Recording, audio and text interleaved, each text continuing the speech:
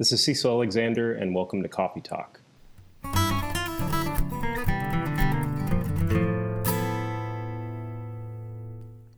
Hello, and welcome again to the official podcast of the guitar department at Berklee College of Music.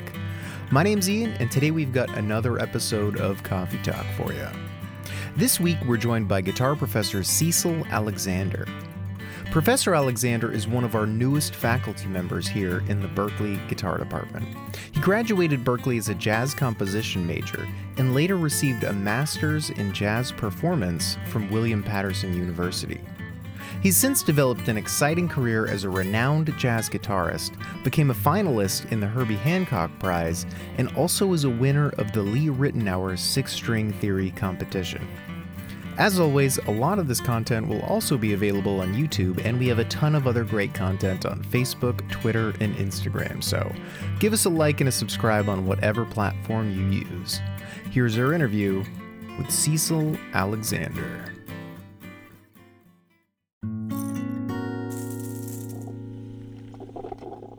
Hi everyone, I'm Kim Perlak. I'm the chair of the guitar department at Berklee College of Music. Welcome to another Coffee Talk. As usual, we're joined by Cheryl Bailey, our assistant chair. Hey Cheryl. Coffee cheers. Coffee cheers. And Ian Steed, our senior coordinator. Hey all. And today our guest is one of our newest guitar professors and alum of the guitar department, Professor Cecil Alexander. Hey Cecil. Hey everybody. Welcome. Thanks for having me. Yeah, thanks for being here. Cecil, are you drinking coffee today? I am drinking coffee, yes. This is just a regular ground filter coffee. Any kind of particular roast or anything that you go for? I prefer dark roast, usually. This particular brand is called Community Coffee, and it was my birthday recently, and my mom always sends me community coffee for my birthday. Where are you from? Is it from a specific place? It's from, I think, New Orleans. My mom is from, like, down in that area, but I'm from Michigan originally. Oh, cool.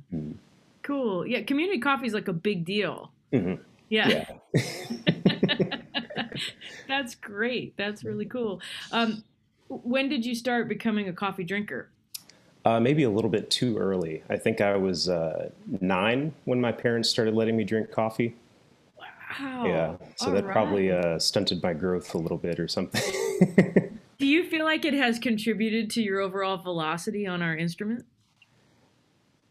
Not really, to be honest. I feel like at the beginning of the day when I start drinking coffee, I get really like pumped up and I feel like, practicing something really specific, and then I just get super scatterbrained after like the second or third cup, Well, maybe that's it. Maybe it's probably more about the focus of your practicing rather than the caffeine in your system, right? Yeah. That's great. Okay, so the next thing we usually go to are first days at Berklee. And so I think because you were a student here at the college, and then you went away for a short time, and now you're back as a relatively young member of the faculty. So I think it'd be really fun for people to hear about what you remember about one of your first days when you were a student, and then what your impressions were coming back as a teacher. Sure, yeah.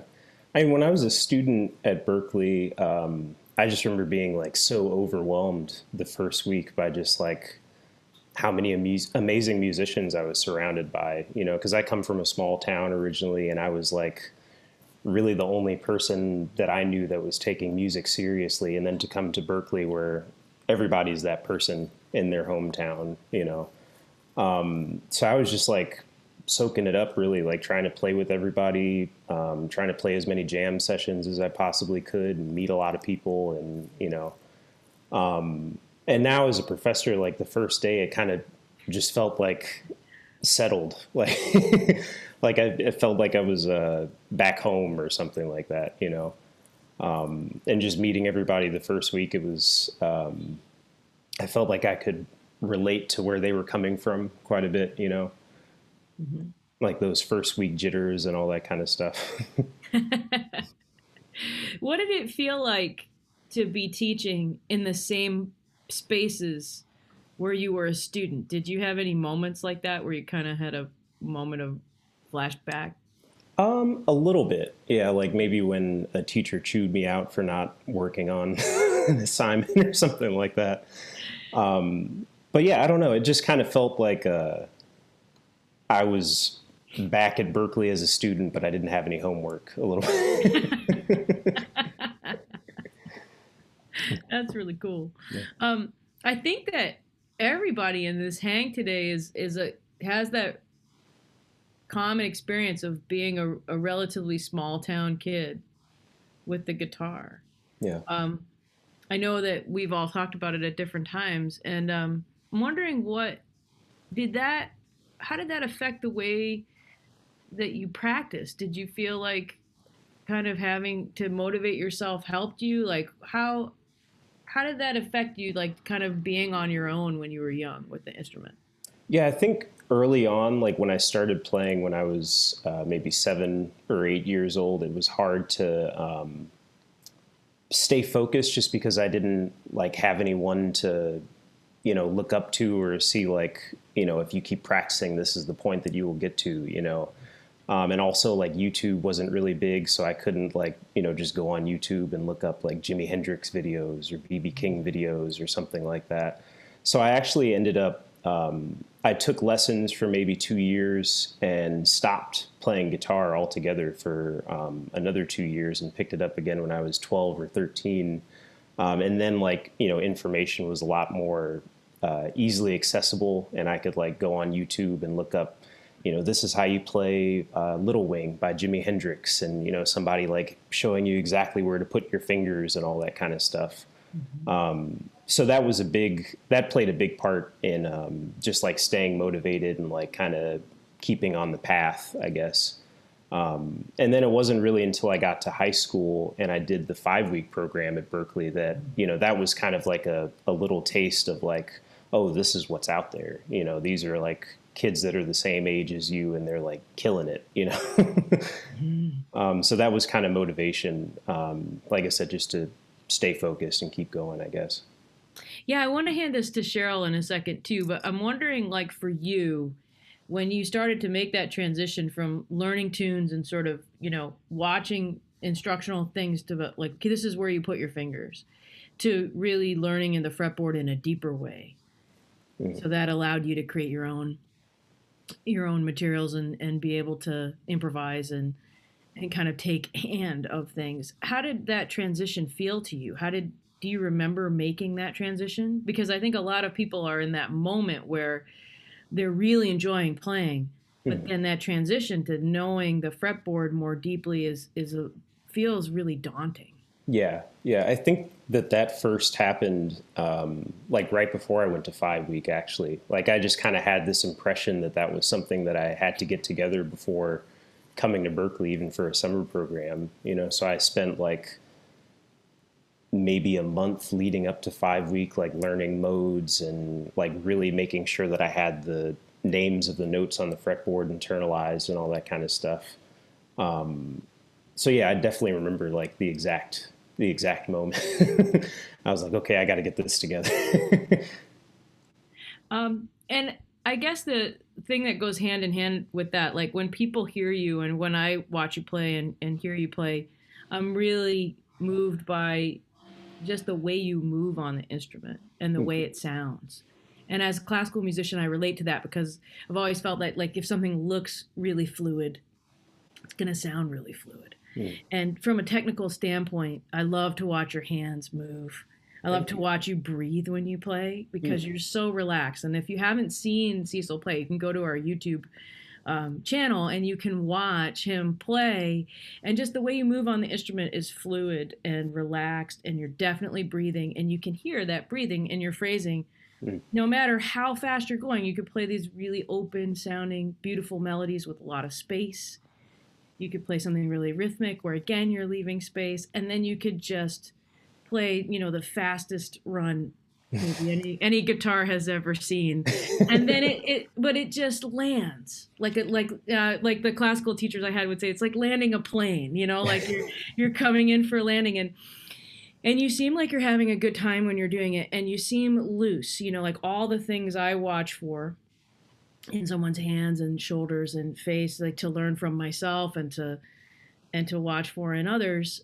You have that. And I'm wondering, like, that clearly comes from a lot of very intentional practice. Mm-hmm. And so could you talk a little bit about how you developed your process to practice your technique and your tone production? Because that's the other element of it, right? Is that you have this beautiful control over your tone where you can change the shape of your notes and you can make them short or long or fat or thin or bright or warm. Like, how do you go about practicing that? I think, a big like light bulb moment, so to speak, was when I think I was taking lessons with Tronzo, actually, and he was just really focusing on application, like kind of practicing the way that you want to perform or like practicing the way that you want to sound. And before that, I think I was like, doing a lot of like scalar practice and stuff like that, which definitely helped with dexterity. But he was like, focus on phrases, like you should be practicing phrases, because I was practicing all that stuff and wondering like, why when I improvised it didn't sound like bebop or it didn't sound like what I heard on the recordings, So I've spent a lot of time just kind of working on vocabulary, working on playing along to recordings. That was a big thing, like not even just transcribing, but like, turning on a Kenny Burrell record or a Wes Montgomery record or something like that and trying to match the way that they phrase while playing like my own phrases, and trying to match the way that they pick and their timbre and touch and everything like that. So I guess it's never really been something that I've, really like narrowly focused on. Like I've never really said like I'm going to focus on my tone today or something like that. But I think just through listening and kind of absorbing through osmosis in a way. I think that's really important. I want to highlight something that you said about making connections. Mm-hmm. I want to say to people that the professor that you mentioned is David Tronzo, who's also done some interviews on Coffee Talk that you can go back and cross-reference and see some lineage here. Like now you're the colleague of your teachers, so that's pretty cool. But I think that this thing that you said about, practicing the scales, because everyone has to practice scales and modes at Berklee when you come as a student, and hopefully even no matter where you are, you're doing that. But it is a leap maybe that you don't expect, that is obviously you're practicing those things because those are the melodic material of the lines that you want to play and the phrases you want to play and the tunes that you're working on and in what you're improvising. And so I like that you're saying like that you had to make a conscious, intentional decision to connect those things in your practice so that when you're playing your scales, you're not just going for the athletic part of it. You're going through the sonic quality of it. Mm-hmm. Yeah, that was definitely a big connection, because I think for so long I just focused on like, how can I get these scales to the point where I don't have to think about it. Like my fingers are just kind of running on autopilot a little bit. And then when I would go to improvise, it was like, okay, that's there, but like, how do I, like I said, how do I make it sound like what's on the records? And, that's just the source material, you have to get creative with it from there. Yeah. And I like that idea too, that listening to different players and thinking in your mind, like what makes them sound like that? And what's the relationship of what I have to do with my hands to create the sound that I'm hearing for myself? I think that's, sometimes these things turn into exercises and they get a little lost in terms of like, well, transcribing isn't just to copy someone. Right. It's to listen to the sound that they're making. And if you want to have that sound for yourself, what do you have to do to get it? Mm-hmm. And scales are not just about dexterity. Like I had friends that used to, when they missed that connection, would just like flip on a movie or like the sports channel, like the golf channel, and just run up and down. And then later the same thing happens, no matter your style, you're not making a connection. Mm-hmm. Cheryl, I'm wondering what's on your mind, because I think of your playing when I think of the qualities I described and Cecil's playing too. And And I know that you've made a lot of those connections for yourself. And I'm wondering what's on your mind now. Well, yeah. I mean, what Cecil's saying there and what you're saying there is really true. I mean, you can only play what you practice. So, you have a student come in and say, yeah, when I improvise, it just sounds like I'm playing scales. I'm like, I bet you practice scales all day. Right. So it's very successful. But I think that's great. I'm just curious, Cecil, what kind of stuff have you developed sort of your own approaches to that, or were there things, maybe something Tronzo turned you on to, or something you learned here at Berklee to develop those kinds of melodic shapes? I always call it to Hanon as a verb. There's the actual Hanon, but like to Hanon to kind of create those melodic shapes, because that's really what is going to be what you draw on as an improviser. So I'm curious. What are you practicing? Sure. Well, I think a big thing was transcribing, but transcribing in a very specific way. When I started my master's at William Patterson in New Jersey, I had this ear training class where the teacher was like really stressing singing everything. And that was something that I had never really thought about. Like I had, seen videos of like Kurt Rosenwinkel and he sings while he plays, or like Keith Jarrett or Oscar Peterson or somebody like that. But I just thought that I didn't really think that it had any benefit. I didn't really know or understand that allows you to play more melodically, that allows you to follow your ear. So after that class, that just kind of became the way that I transcribed. Like I would, listen to a solo like 10,000 times, be able to sing most of it.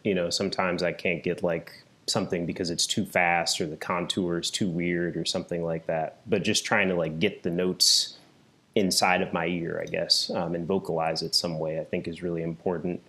And then I would learn it on my instrument, preferably from the way that I sing it, because I felt like that was like really just connecting my ear to my instrument, so it could get to the point where if I'm playing in a group setting and somebody plays like some fill, I can like use that as melodic material. Or if like the bass player plays some interesting thing in their walking line, I can use that as melodic material, and then after that class, like that just kept getting stressed, like throughout my master's. Like different teachers would, like I'd bring in some lines that I was practicing and the teacher would say, well, can you sing it? And I'd be like, no. And he was like, well, don't play it then. So I think that that's like the bulk of what I practice, is just trying to connect everything to my ear. So if it's like 2-5-1 licks that I'm working out over a specific tune, I'll make sure I can sing it. Or if it's, even just learning a new tune, I'll try to sing the bass notes. I'll try to sing like arpeggios through the changes and all that kind of stuff. Because that kind of, I feel like in itself gets me past the point of thinking when I'm improvising and just reacting, Cecil, I think you're in a unique position in some ways because you graduated fairly recently. And there's a lot of people, especially now, kind of coming to the end of their time at Berklee, and they're starting to think about what comes next. And I'm wondering, like, if you look back, I know you went and did your master's and you're talking about what you're learning there. What were some of the things that you did professionally while you were in your master's to like just to start building like the playing part of your career or the teaching part of your career? Because it feels like you did both of those things pretty consistently after Berklee. Yeah, I taught a lot. Like right after finishing Berklee, my wife and I moved to Arizona, and we were both like teaching at music studios and just trying to get that kind of experience. Once I moved to Jersey for my master's, I started doing like Zoom lessons and things like that because I was trying to like build a social media presence, I guess. So I was posting a lot on Instagram and Facebook and getting students that way. And I was doing a lot of recording work that was also from social media, and a lot of competitions as well. I always felt like that was just a good way to like meet like-minded guitarists and kind of like help get a foot in the door in a way, you know. So I did those as far back as 2017. I think that was the first one I did, which was the year after I graduated. I want you and Cheryl to both talk about competitions for a minute because there's so much, you know, people have mixed feelings about competitions in the classical world and in the jazz world. And I think that both of you are such expressive musicians and you have your own voice on the instrument, which is one of the arguments against competitions, right? That they kind of put you into more of an athletic approach to the instrument. But you both did them, and you both very famously were finalists in the Monk competition, which is now the Hancock competition. And there aren't very many of you in that club. And so I would love for each of you to talk about, you know, your approach, like Cecil, maybe build on what you're talking about, like why you thought they were important and what you got out of them. And you know, what advice you might give to people who are interested in that pathway. So Cecil, you can decide if you want to go first or if you want to throw it to Cheryl for a minute. It's up to you. Cheryl, do you want to go first? Yeah, I win. Oh, okay. Competition over. Okay. Clearly, Cecil has embraced collegiality here, you know. But go ahead, Cheryl. Oh, no, I mean, well, I mean, I did that. The Monk competition was the first time they had guitar, and they split it with bass, which was a drag because that meant they split the money. I would have liked to have the big pot of money, but anyway, that was a long time ago. You know what I learned about it actually is that you know, this can be a big part. The competition thing is strange, and also I just feel like Thelonious Monk wouldn't have won the Thelonious Monk competition. Why do you say that? Why do you say that? Well, because I guess there is that element of displaying your technique and the athletic aspect of things. It's not, that wasn't really what Monk was about. Do you feel like that is because of some of the value systems of the judging of the competition, or do you think it's just the entire culture that surrounds it? I think it's the entire culture around it, and you know, people want to show up and, you know, get a bucket of popcorn, and you know, it's like watching the the Red Sox or the Steelers or whatever you're into, you know, that element. I think it's more for the hype of it, and the audience likes to see it. Mm-hmm. But I mean, what I did learn about it is that you know, you could also apply this stuff to if you have to do grants. Really dot your I's and cross your T's with what the requirements are of what you're being asked, because it was so specific with the Monk thing. There were so many really great guitarists, and they have to set the parameters really tight so they can eliminate people, because there's so many great guitarists. How are we going to make that call? So, you know, they had really strict rules. And when I did it, you know, when you had 11 minutes, like really, you have 11 minutes, you have to play a ballad, a medium tune and an up-tempo tune in 11 minutes. So then I said, wow, that means it's got to be 10:59. You know what I mean? And so I think there were some other players. So that was my thing, is I followed the rules exactly how they wanted it, because there were some other players that I felt were a lot better. I know were a lot better than me, but they didn't follow the rules. So that makes it easy for them to eliminate them, because everybody is a really high level player, and they only have a short amount of time to make this decision. So if they have ways to discard you, they will. So that was the first thing. It's like, so that would be true if you're writing a grant or any of those things. Really do what they're asking. They say they want it in the key of A flat, and it's got to be 14 measures, that's what you're going to do. Because if you do less or more, they eliminate you. So that was the one thing, is like really pay attention to that. Now, and I have to say, I mean, I was really prepared for the second round, and then when I made it into the final, I was so shocked. I wasn't really prepared for it.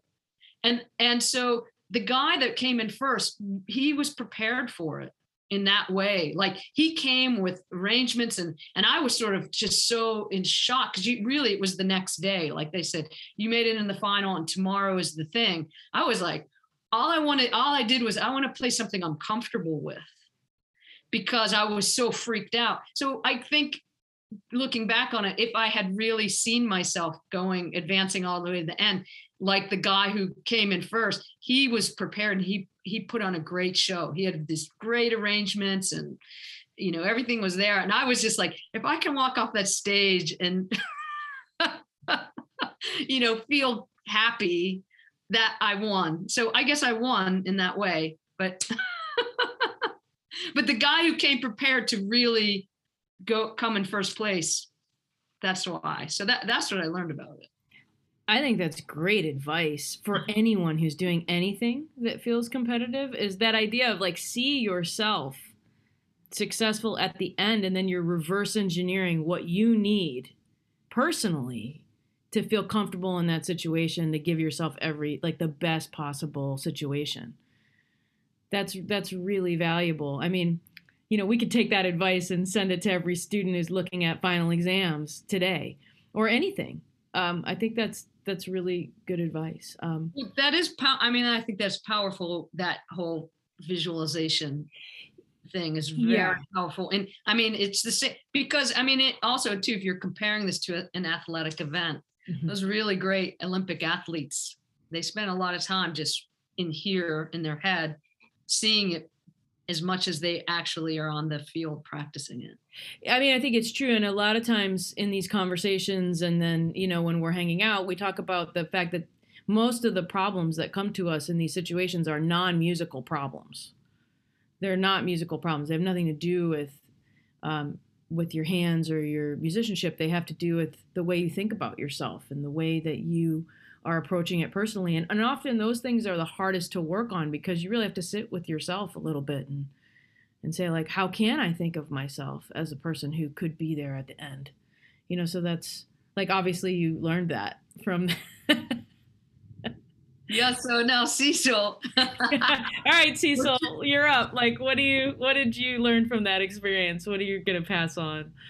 Well, I have to echo what Cheryl mentioned about the second day of the competition. Like, I was just kind of so in shock that I just didn't even give any thought to the final round. Like, I put so much thought and preparation work into the semifinals, and I perfectly imagined okay, this is how this tune is going to transition to this tune. And it was just very, neatly arranged. But then they announced me as one of the finalists, and I was like, oh, there's a final round. And I was scrambling to get stuff together. And like Cheryl said, I was just trying to think of stuff that I thought I could, kind of stretch on, stuff that I had played 1,000 times and felt like I knew the back of my hand. And the guy that won did end up having a lot of preparation. You could tell that he had thought about it as if, okay, this is what I'm going to do for the semifinals, but this is what I'm going to do for the final round. And it was amazing. But I think leading up to the competition, just preparing for that, was really a kind of a wake up call for me. Because once I was announced as one of the semifinalists a month before the competition took place, I was looking at videos of all the other semifinalists and saying okay, this guy can do this thing and they can do this thing, and trying to even transcribe some of their licks to see what was going on harmonically or melodically and all that kind of stuff. And then the way that I was preparing, the tunes that I was going to play, I said, okay, this guy's probably going to play something like this, and they'll probably play, and just very, very competitive. And just a couple weeks before the competition, I was like, okay, let me just, focus on being the best version of myself, because that's all I can do ultimately, So I think that that's kind of the advice that I would give anybody trying to, go into the competition circuit. Even though it is a competition, there's like definitely a athletic quality to it. Just kind of focus on being like a better version of yourself as a player than you were yesterday or the day before or whatever. Wow, that's interesting, Cecil, because I did mine was way before the internet. We couldn't see and we didn't know who the other people were actually. So that would have unnerved me, I think. I think that would have, you're much stronger than me, because I that would have unnerved me to see who those other players were. But I do actually, when you said that about preparing, that really changed the way that I prepare music. Because I don't know for you, but for us, they said you had to pick a composer and do 3 of their tunes. So I picked Monk, and the couple tunes I picked, I really studied them. I made a playlist of as many versions of Monk playing them and as many versions of other people playing them. And I just listened to it around the clock to really just internalize the music. And it really changed the way, and in doing that, actually that tune Evidence was one of the tunes I chose. And I learned so much studying that to really play that fluently without thinking. It's so tricky, right? But it really, preparing for that, I would say, changed the way that I learn repertoire in that way of really doing a deep dive with finding, the actual composer, if it's a jazz tune, and then trying to learn as many alternate changes or arrangements of a tune that I could to really feel like I know that tune. So I think that is the most interesting thing. The takeaway from doing those competitions is it hones your skills and level of how you learn and prepare. Yeah, that definitely resonates with me. They didn't, go as far as to give us like one specific composer. I did an original, I Remember You, and then Shadow of Your Smile for the semifinal round. And I just, listened to as many different versions of those 2 standards as I possibly could, and like tried to see what cool things I could do arrangement wise, like, maybe some versions that I could hint at or take some elements from or something like that. And even with the original that I did, it was like a blues with some alternate changes for the turnaround. And I was like really getting into tunes, like blueses with alternate changes, and trying to see what this person did here and what this person did and all that kind of stuff. A lot of people who I talk with who got really into classical competitions echo similar things, that the best part about doing competition is to really hone the way you learn and how deep you go, and having that pressure situation coming up is really helpful in organizing all that. And I'm wondering, coming out of that, I think there are some people who I've worked with in the past have had a hard time like exiting, in terms of really doing kind of what you were talking about, Cecil, like trying to be the best version of yourself, but maybe not like kind of coming back to yourself after you're so focused on repertoire. And maybe it's a little different in jazz because there's so much of you in the improvisational aspects of things. But how did you transition sort of out of that period of your life into what you do now? Do you feel like there was a process there, or do you feel like it was just sort of a natural progression? I kind of feel like it was sort of a natural progression, because like I mentioned, I did a lot of comparing myself to other players and like seeing where they were coming from, like improvisationally, even just like technically, like what other people could do that I couldn't do, basically. And I think that last competition that I did, the Hancock one, was like I said, it was a big wake up call. And coming out of that just kind of solidified like what I wanted to do as a musician and as an artist, like what direction I wanted to head into and like what things really resonated with me. And I just kind of put more emphasis on just being honest in my expression rather than like, saying, oh, I can't do this thing that so-and-so can do and all that, What about for you, Cheryl? I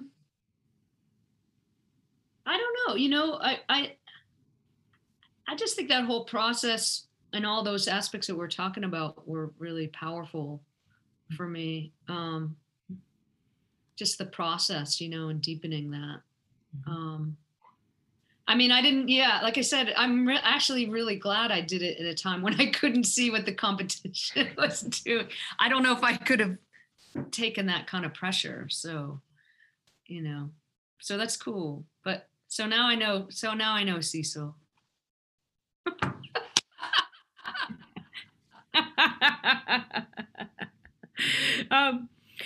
The other question I have for you kind of about that kind of professional development stuff is a lot of people are, they'll come to us and they'll say, especially surrounding you coming to Berklee as a faculty member, is that your youth, right, impresses them. Like, oh my gosh, he's so young. And to be honest with you, we didn't think about it that way, right? And so there are a couple things I wanted to mention about that, and then I wanted to get your impression about like, the process of coming here as a faculty member and maybe going to other places too where maybe your first college teaching jobs.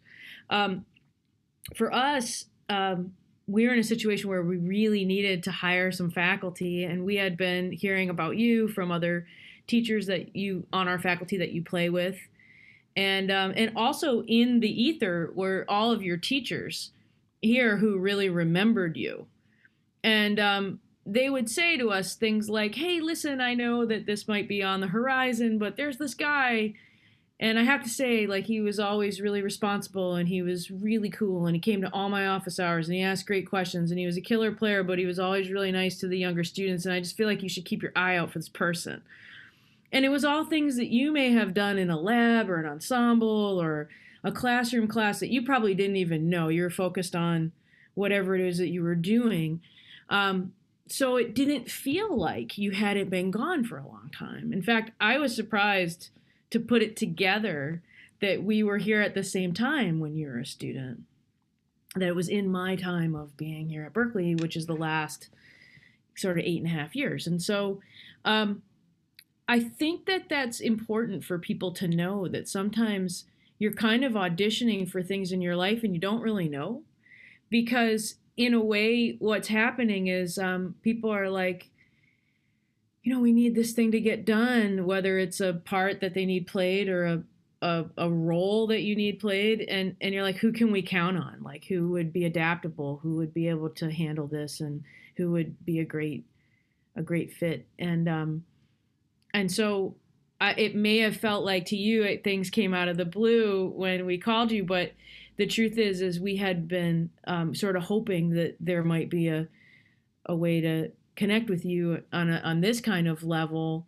And then we just kind of lucked out. The timing worked out for all of us, right? And that's the other thing, is that sometimes we don't even know when the timing is going to work out and we can bring someone in. So could you talk about that a little bit, like what your impressions were with that? Because I think a lot of your students are probably like, hey man, like, how do I do the things that you're doing professionally, Yeah, I think it definitely felt like it came out of the blue when I got the email from you. But I think just what I try to, I guess, tell all my students is just to really take everything seriously, because, and this is going to sound kind of weird and big brothery, but you never know who's watching, and you never know, like, a good impression that you make on somebody might come around in 5 years to, really put together some important stuff in your career, like I never really gave any thought to how interacting with a specific professor would like eventually lead to a job at Berklee or anything like that. I was just trying to like be respectful and professional, and I don't know. Well, maybe I think there's an aspect there too that, it kind of came out in this last thing that when you're talking about the way you prepared for this competition, and you were like, oh, let's see what the other people are doing. And that takes a lot of courage, I think, is what I'm trying to say. And sometimes, like, doing these things that seem like not a big deal, like going to someone's office hours and being open to things that are challenging for you. I think that sometimes comes across in a way that as courageous, as someone who's able to sort of say, I'm not really sure I understood what was going on, or I want to push myself in a different direction or a new direction, or I want to learn more about this.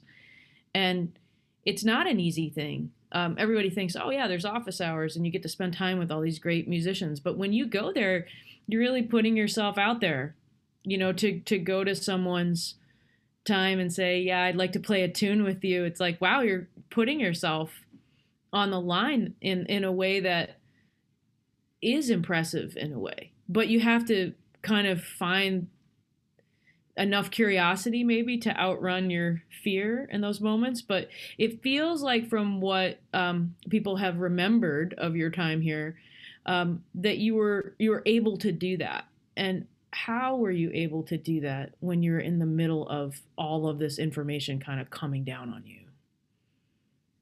Yeah, I think an important word that you mentioned is just being curious, and being just really curious about what people's approach is to a specific thing, like whether it's the way that they work out a tune or something that they do technically. And in a way, it kind of feeds itself into like you just being centered on your growth and just kind of staying in your lane in a way,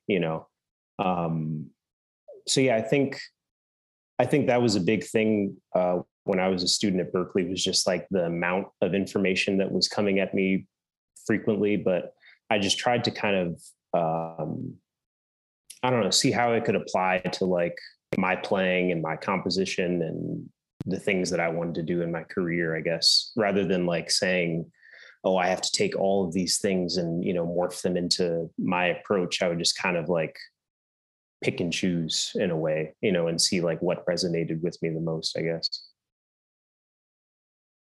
Ian, there's a question that you always ask, and I feel like it's a good time or to ask other things that might be on your mind, Yeah, definitely. So this is a question that we ask everybody on this podcast, which is, what's something that students should be thinking about that they might not be thinking about? And maybe you kind of already answered that with everybody's watching, but like, what's maybe a question that they should maybe ask that they might not even think to ask?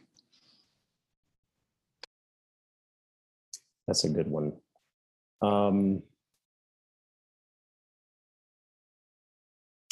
I had actually a student ask the other day something that I wish that I had asked a professor when I was a student at Berklee. And I do think it's something that a lot of people should ask. And that's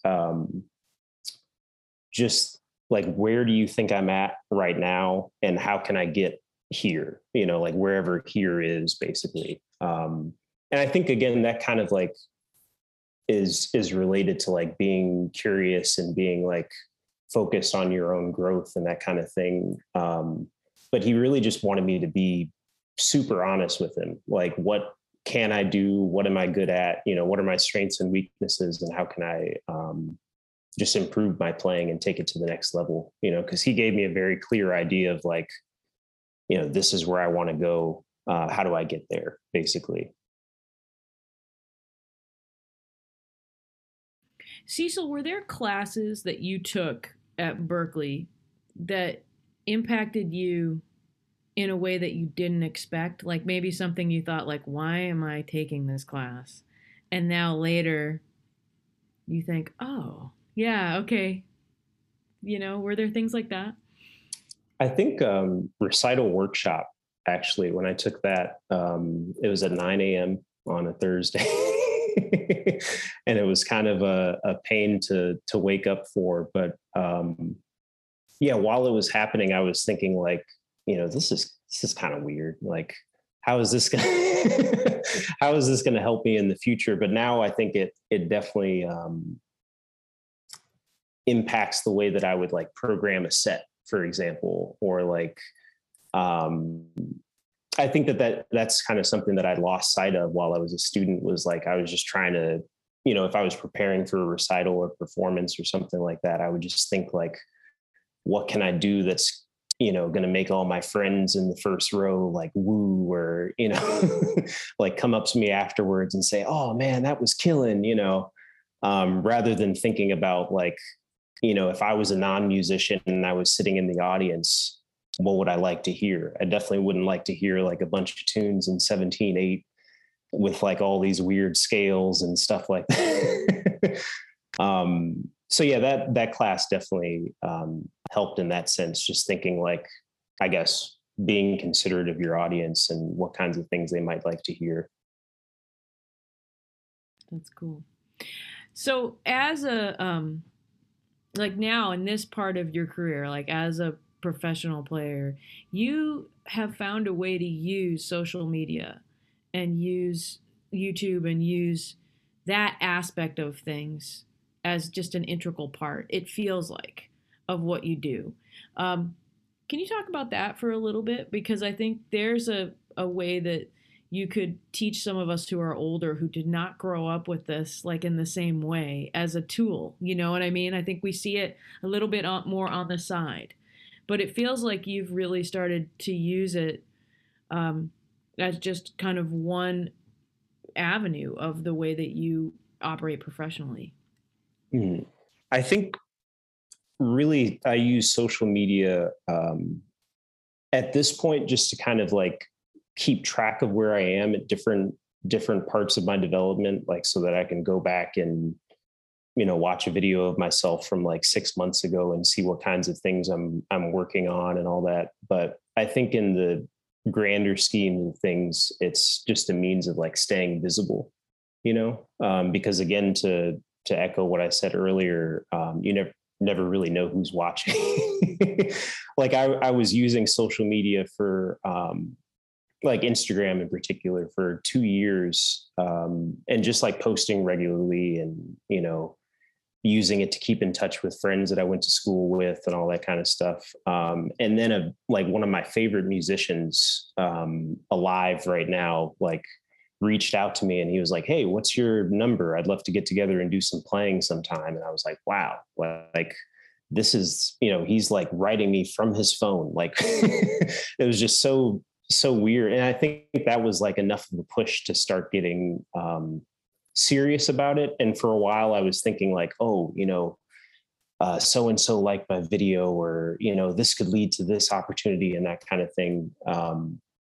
But yeah, I think now I just kind of use it to track my progress, because I don't like to get in my head too much about those kinds of things. But I think it's good to kind of keep in the background, is that, like I said, you never know who's watching, and you might have one of your favorite musicians reach out to you and say, hey, let's play sometime, or I've had it lead to like recording opportunities with some of my favorite musicians and stuff like that.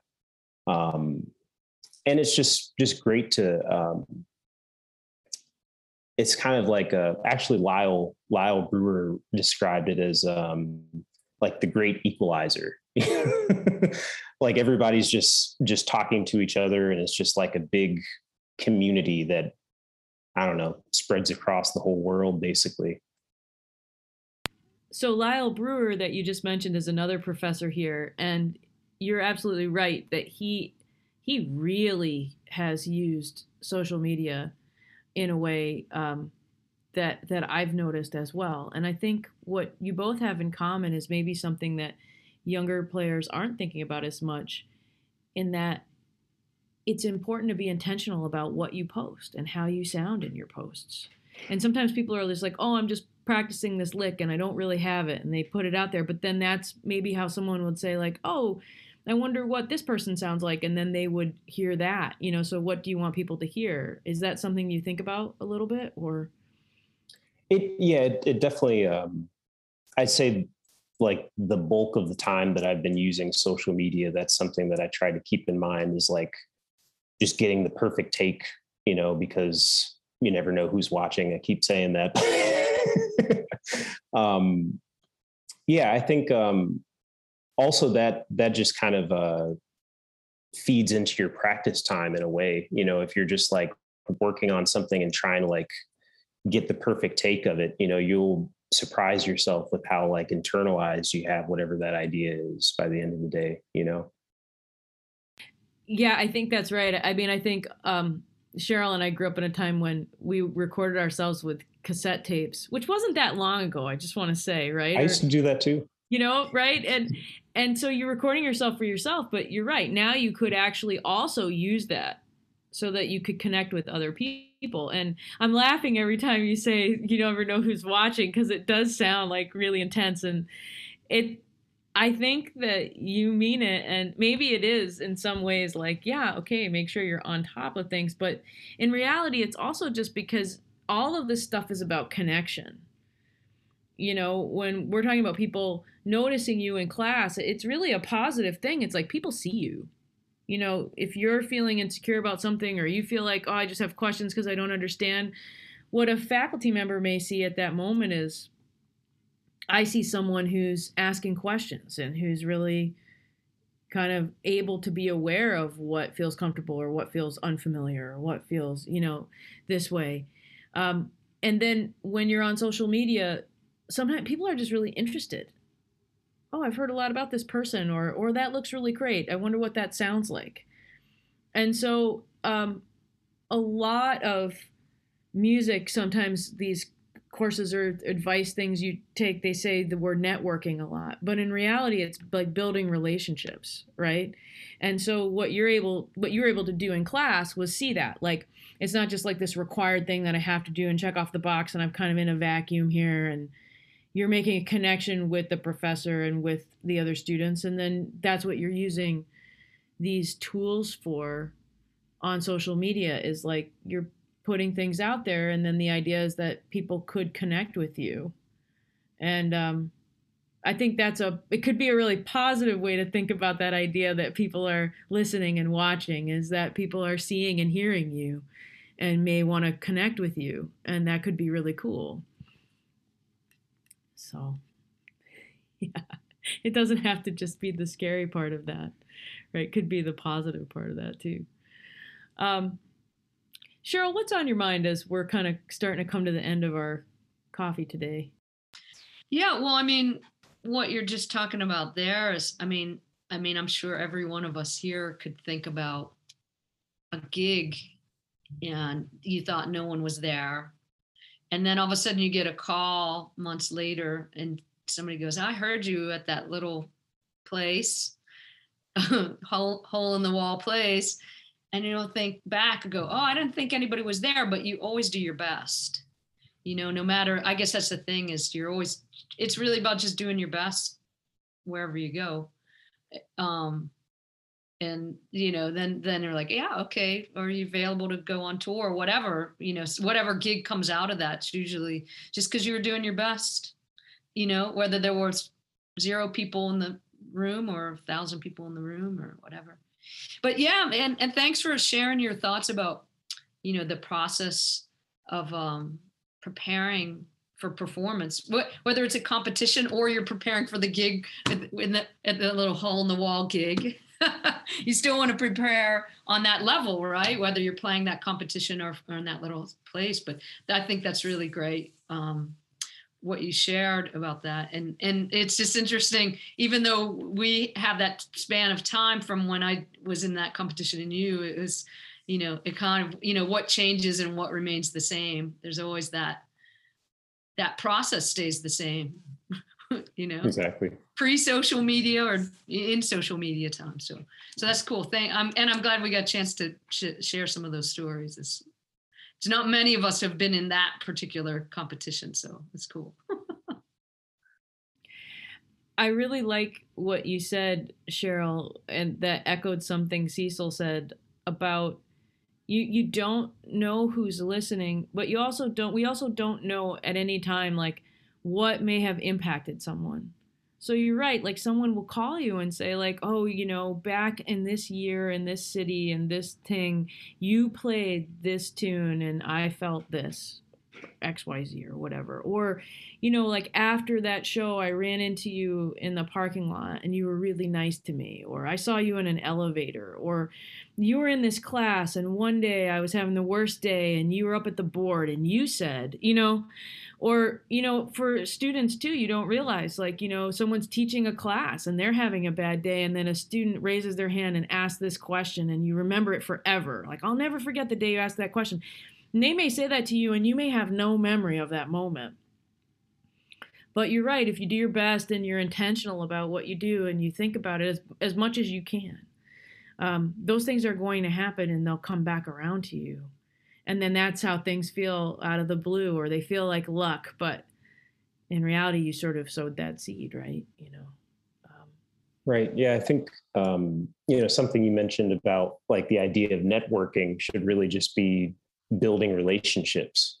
Like you said, you played a show and then you talk to somebody in the parking lot, you don't be rude to them. Just treat them how you would want to be treated, and then they'll remember that. Mm-hmm. Or interacting with a professor after class or during class or going to their office hours or something like that. Don't think of it in terms of like networking, because I feel like that can make it seem like, what am I trying to get from this person almost, just building relationships, I guess. Yeah.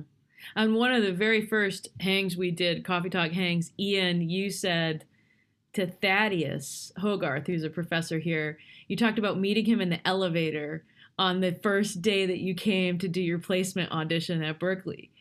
And his face was so surprised. And you remembered everything he said to you and everything, like every little thing about that moment and exactly where you were. And that was a cool moment where he took a second to be like present, Yeah, because he was really like cool. He was the first person I met at Berklee, and he was just like a really like down to earth, nice guy I've met in an elevator, and was just like, I don't know, it made an impact on me that he would never remember, right?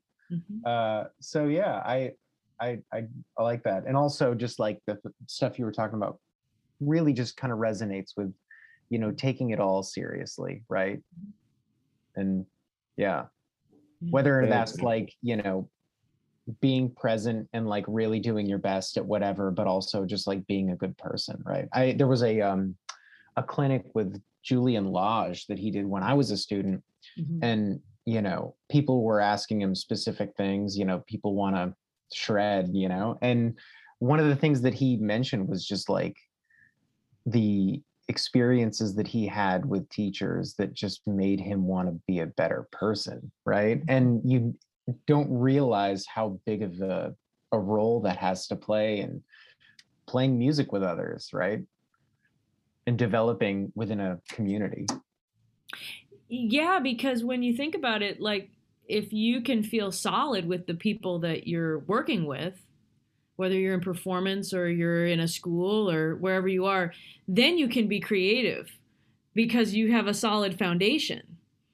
And like when you are kind and when you are responsible and when you look out for other people and people know that that's who you are, then they can take chances musically. Then they can be who they want to be. Then they can let you go in a classroom and say like, yeah, go ahead, be creative, because they know you're not going to step on someone, and you're going to give yourself the room to say like, oh yeah, I could work on this, or I could get better on this, or I'm not sure I know the answer to that question. And I feel like if that's your reputation, then you're allowing a lot more creativity to happen, provided you have the requisite musical skills for the situation, obviously, right? So I think that's really good for people to know. And hopefully it's comforting in a way that when you are working on that in yourself, it people can see that becomes clear, whether or not you feel like you're an introverted or extroverted person, I feel like that comes across. Cecil, what are you working on artistically right now? Like what's your thing? What are you working on musically and project-wise? Well, I have a band with my wife called Wiesen, And we put out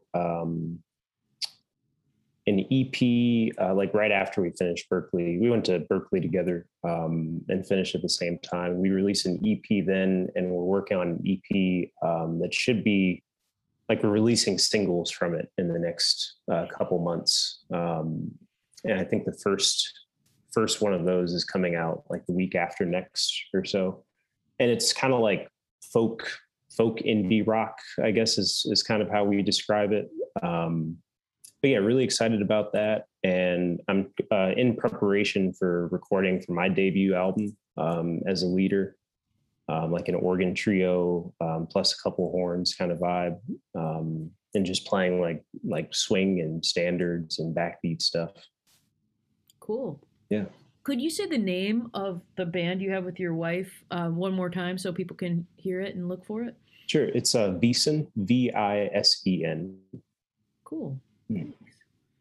Cecil, thanks for hanging with us today. Thanks for having me. You're welcome. So I think that is it. I think we've come to the end of our coffee for today. So thank you, Cecil, again for being here. Thanks, Ian. And thanks, Cheryl Bailey. And we'll be with you on the next Coffee Talk. Everybody, have a good day.